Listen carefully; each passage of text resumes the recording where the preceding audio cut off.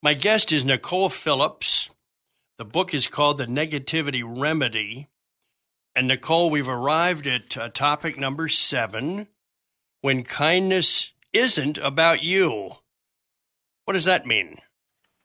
Well, I have a friend who is bipolar and suicidal. And so she really taught me that sometimes when she calls to offer to take my kids or, bring me a gallon of milk, it really has nothing to do with me, but it has everything to do with her and wanting to reroute her own bad day, get out of her mind, kind of flip the switch. It's something she uses to help herself. And so sometimes when people offer to help us with something, we often think no, because we don't want to have to repay them or owe them a favor or send them a thank you note. But really, truly, if we are living in this realm, this mind space of kindness, we need to say yes to people who are offering kindness to us because it allows them the joy of being kind. Let's move to this topic. Being kind in your home and other places where people annoy you. Yeah, I don't want to say the people in my home sometimes annoy me, but I'll tell you what, if you look at my mudroom, I either have 428 kids or they each have 17 feet and pairs of shoes. So what that means is we can expect our house to go in a certain way, and we can expect people to fall in line and treat us a certain way, but they won't always. And so we need to find a way to get our own mind past that. And so for me, when I think of walking in my house and tripping on my shoes of the children that were all supposed to be put away, I can look at those shoes and I can either trip and then yell, "Everybody get in here, pick up your shoes," or I can trip over the shoes and then I can stop and think, those running shoes belong to my daughter who made the varsity cross-country team. And how thrilled she is to be able to run. The little shoes belong to my 10-year-old who was born with a heart problem, who is now a healthy and happy kid. And, the pink sandals, these Croc sandals, belong to my teenage son, whose favorite color became pink when I was diagnosed with breast cancer, and how he likes pink because it reminds him of supporting his mom and the support we got during that time. So when we are dealing with people in our home and other places who annoy us, taking a pause to really think about another side of the situation is really important and really powerful for rerouting our day. Nicole Phillips is with us. We're talking about her new book, The Negativity Remedy. Tell us now about being kind to people who hurt you. Yeah, this is pretty tricky for so many people because we hold on to people who are hurting us probably a lot longer than we should. I learned about this subject because my mom, when I was in 3rd grade, fell in love with a prison inmate. She went back to work as a teacher in a prison, and she fell in love with one of the inmates. So by the time I was in 4th grade, I was the flower girl in her prison chapel wedding. And, every other week when she had custody of me, we would go to the prison and visit her husband. So that was all kind of cool when I was, 10 years old because I got to do something none of my friends got to do. But as I grew older and into a teenager, I really felt some very hostile feelings toward my mother for basically what I felt like was choosing an inmate over me. And so we had a massive falling out in our relationship, and it wasn't until I began studying kindness 10 years ago that I realized I needed to find a way to forgive her. And so when I talk with people about being kind to people who hurt you, it really comes through this idea of building a bridge of compassion. And we can do that by asking questions of people. Not accusatory questions, not saying to my mom, "Why would you marry a prison inmate? Why would you leave me for a prison inmate?" Instead, the tone of our voice and the content of our heart is more along the lines of, "Mom, can you tell me what happened and how that came to be and why that was a choice you made?" And I found out through that my mom had been abused in a variety of ways from the time she was very little and probably married my dad to get away from her own dad. And so when I look at it in the context of that and how this man in prison, slid a note across the table and said, "You're the most beautiful woman I've ever seen," that was like a drug to her, and she followed that to a place she never thought it would come to. So building a bridge of compassion with people who hurt you through asking questions is really powerful, or we can create stories about people. And so we're not going to go to the person who cut us off and then follow them to the gas station and say, hey, what's going on in your day? Everything okay? No, we're not going to do that. So instead, we might create a story in our mind that says, you know what, I bet that person was up really, really late last night with the child who was sick and they just weren't thinking, when they cut me off in traffic. Or maybe they're on their way someplace that they'd rather not be going. It's those sorts of stories that we can ask ourselves and create ourselves without ever having to determine whether or not they were real or not. Nicole Phillips is our guest. Her book is called The Negativity Remedy. Explain topic 10, when kindness can't fix it. Yeah. I have a friend who lost a son to suicide, and there's no act of kindness that I could do for her to make that go away. So one of the things that I like to share with people is to look for when we are going through that terrible time to kind of look at two different things. And one is, what's the one silver lining? What's the point of joy in the midst of this pain that I'm experiencing that I can cling to? And maybe that's good friends who have come to call. Maybe that's even a pet that can you can snuggle. Just anything. And sometimes I've been in situations where my one silver lining is simply this: I know someday I will use this experience to help another person. And that is what gives me the strength to carry on and to continue through. Now, another question that we can ask ourselves when we're going through something is, who around me needs a bit of kindness in their own circumstances, and how can I fill that need? Because there's something very powerful about taking our eyes off of ourselves and putting them onto the needs of other people. And so that really can be healing for us as the giver. Nicole Phillips has written The Negativity Remedy. And Nicole, here's one for you. When good acts of kindness go bad, what are you writing? What are you writing here? Oh, well, that happens to me, right? You try to do something and somebody rejects your kindness. You end up embarrassed. Things go wrong. And so we have to decide whether or not what we're doing is going to make us spiteful. Do I need to do a better job of not keeping score? Do I need to back away from this person and remember, that I don't have to do this act of kindness? It's something I want to do. And a lot of times this comes up when you help somebody and then they come back and they ask for help again and again and again. And we just simply need to set boundaries and say, you know what? I can help you with this, and I'd love to help you with this, but I'm not going to be able to help you with that, And, I've had people that I've said, you know what, I would love to help you with gas money today, but just so we're on the same page and can continue our friendship, I'm not comfortable giving money to friends. So I won't be able to do that in the future. So then in the future, when they come back, we can say no, and we can say, I know that we've talked about this before. I want you to fill us in on topic 12. Why kindness even matters. Yeah. Pat, the reason it matters is because the life we transform with kindness is our own. And so I can say I want to change the world. And I can say I want to go out and help people. But the fact of the matter is, it doesn't matter if I change the world if I haven't changed what's happening in my own household, if I'm not leaving a legacy of kindness behind me. And so, it matters because the number one thing about this whole book is to think about what you're thinking about.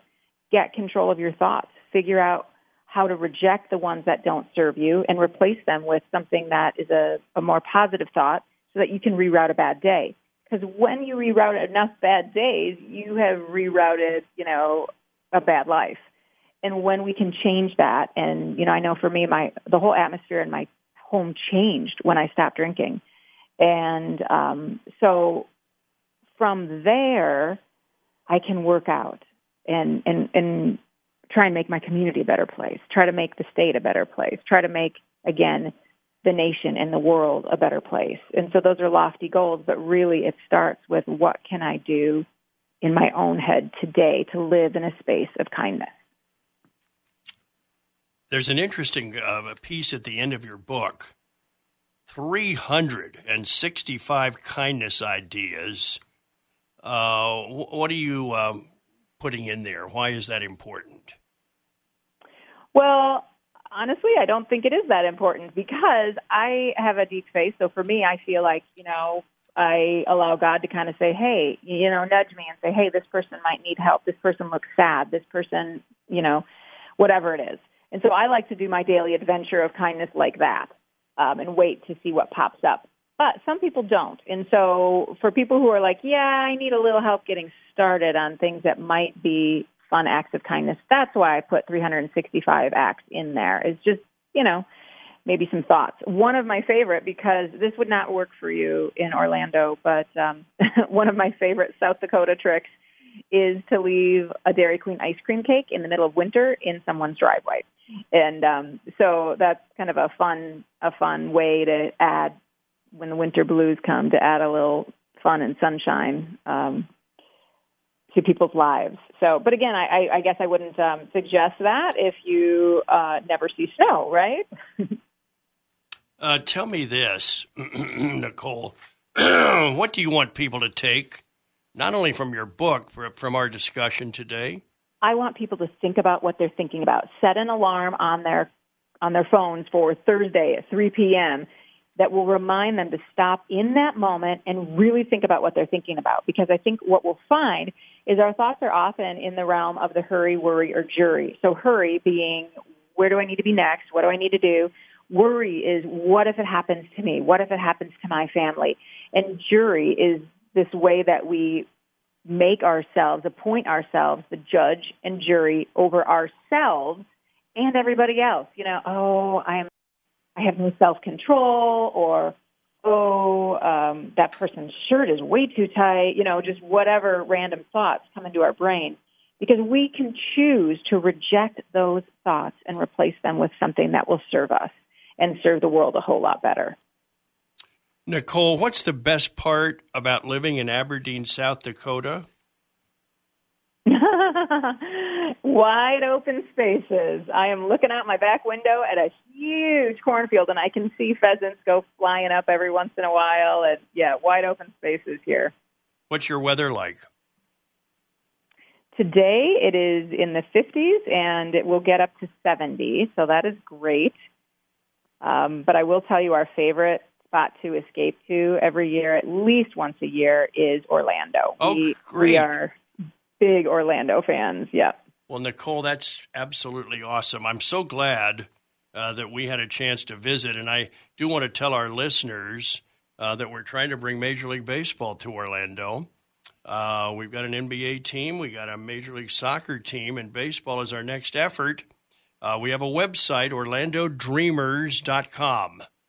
Go up there and check it out, orlandodreamers.com. And if you've got an interest down the road, if this all works out for season tickets, you want to get your name in there and get registered. And you can do that at orlandodreamers.com. This is the Pat Williams Saturday Power Hour. We gather like this every weekend right here on the new AM 990 and FM 101.5, The Word, and we're always so pleased when you join us. We've got more after this. Stay with us, and we're always very, very pleased when you take the time to listen.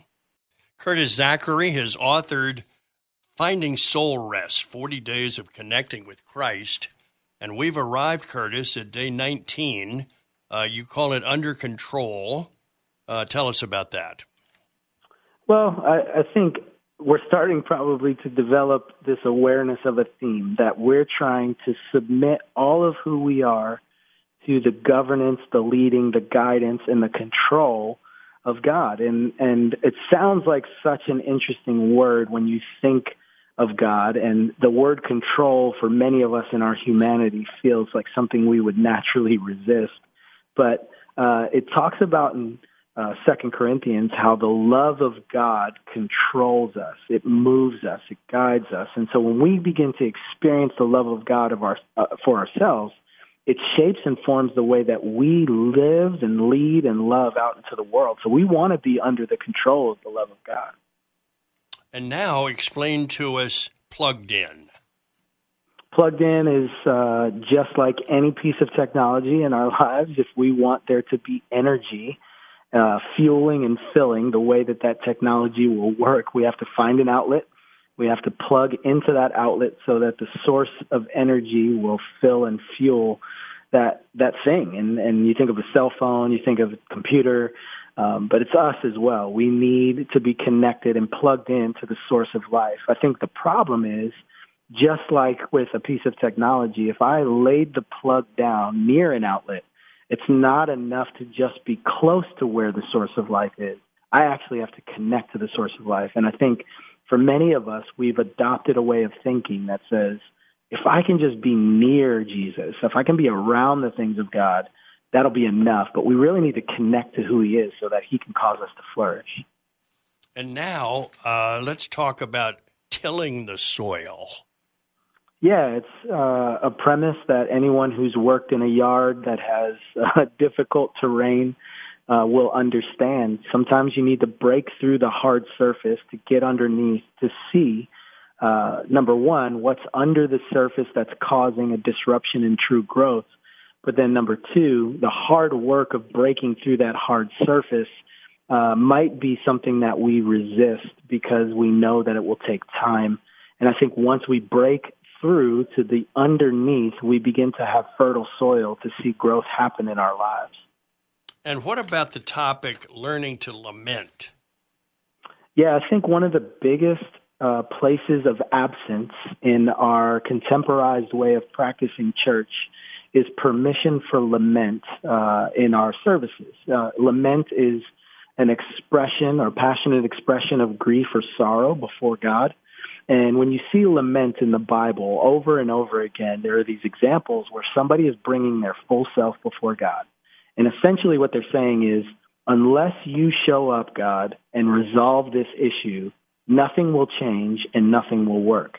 And sometimes that you would see in the Psalms or in the book of Lamentations, these offerings up to God, and there's no resolution immediately apparent. And I think that needs to hold true even in our contemporized lives, is sometimes when things are hard, when we're suffering, when we're walking through difficult seasons, we need the permission to lament, to just say, God, this is where I am, and this is how I feel, and I need you to enter into this, and not try to fool ourselves or try to convince ourselves that we're beyond it. We need to just allow God to do his healing work in us. Curtis Zachery is the author of Finding Soul Rest. He's our guest. Curtis, topic 23, letting God take care of you.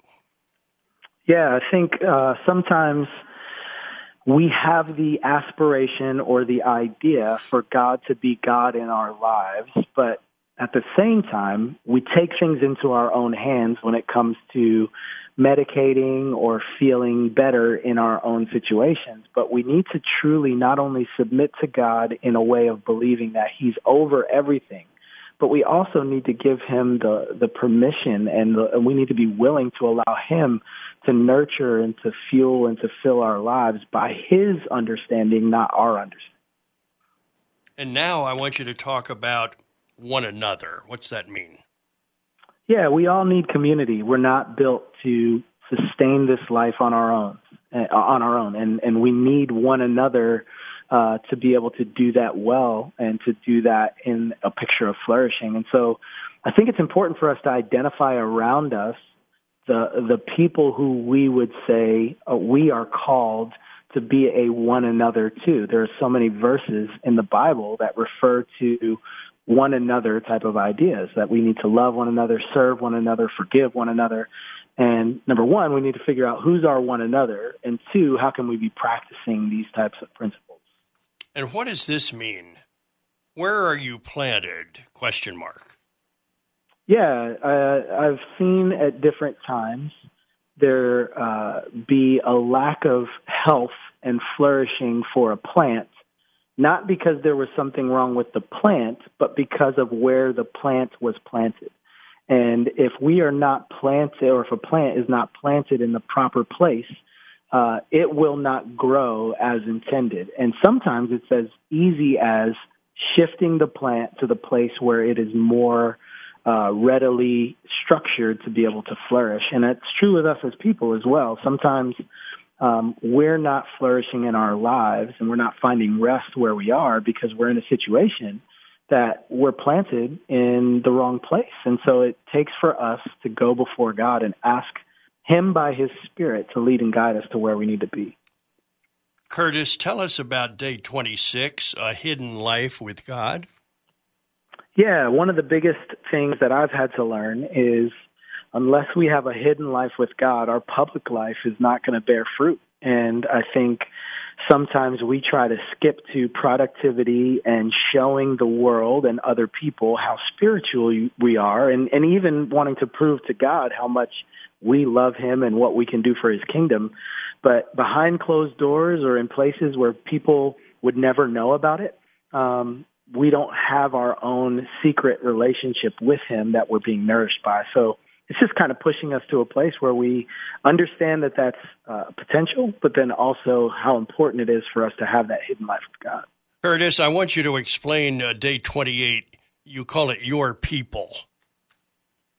Yeah, kind of touched on it a little bit earlier, but we are built for community, and the rhythm of community becomes vital for our flourishing as people in the way of Jesus. And your community is the type of people who are encouraging and nurturing for your life, but they're also given the permission to speak truth into your life and to tell you sometimes hard things. And that produces rest in our lives, because when we have community, we know that we're not walking this journey alone, and we have what it takes for us to be able to sustainably and healthily live together in the way of Jesus. What does lightning and thunder mean on day 29? Yeah, lightning and thunder are obvious to everyone in regard to how they're a part of our lives here on earth. And lightning breaks into our atmosphere, and thunder is the result of lightning breaking into our atmosphere. And I use that imagery to kind of point to what it means to know who Jesus is in our lives. And He is essentially breaking into our story, into our atmosphere like lightning. And then thunder that results as a result of His breaking in is the expression of the love and the grace and the kindness that comes from Him. So I talk a little bit about how we can, number one, identify where He's breaking in, and two, what are the results of that in our lives, and what does that look like around us? Well, Curtis, we covered 29 days, didn't get to all 40 of them, but I think people have a really nice sense of your book. And I'm so glad. I hope so. So glad you could visit with us. Thanks so much. Oh, it was awesome. Thank you. Curtis Zachery, author of Finding Soul Rest, our guest. We've got a wrap up right after this on the Pat Williams Saturday Power Hour. You're listening to the new AM 990 and FM 101.5 The Word in Orlando. Just stay tuned all day long, and your life will be better for it. We'll be right back.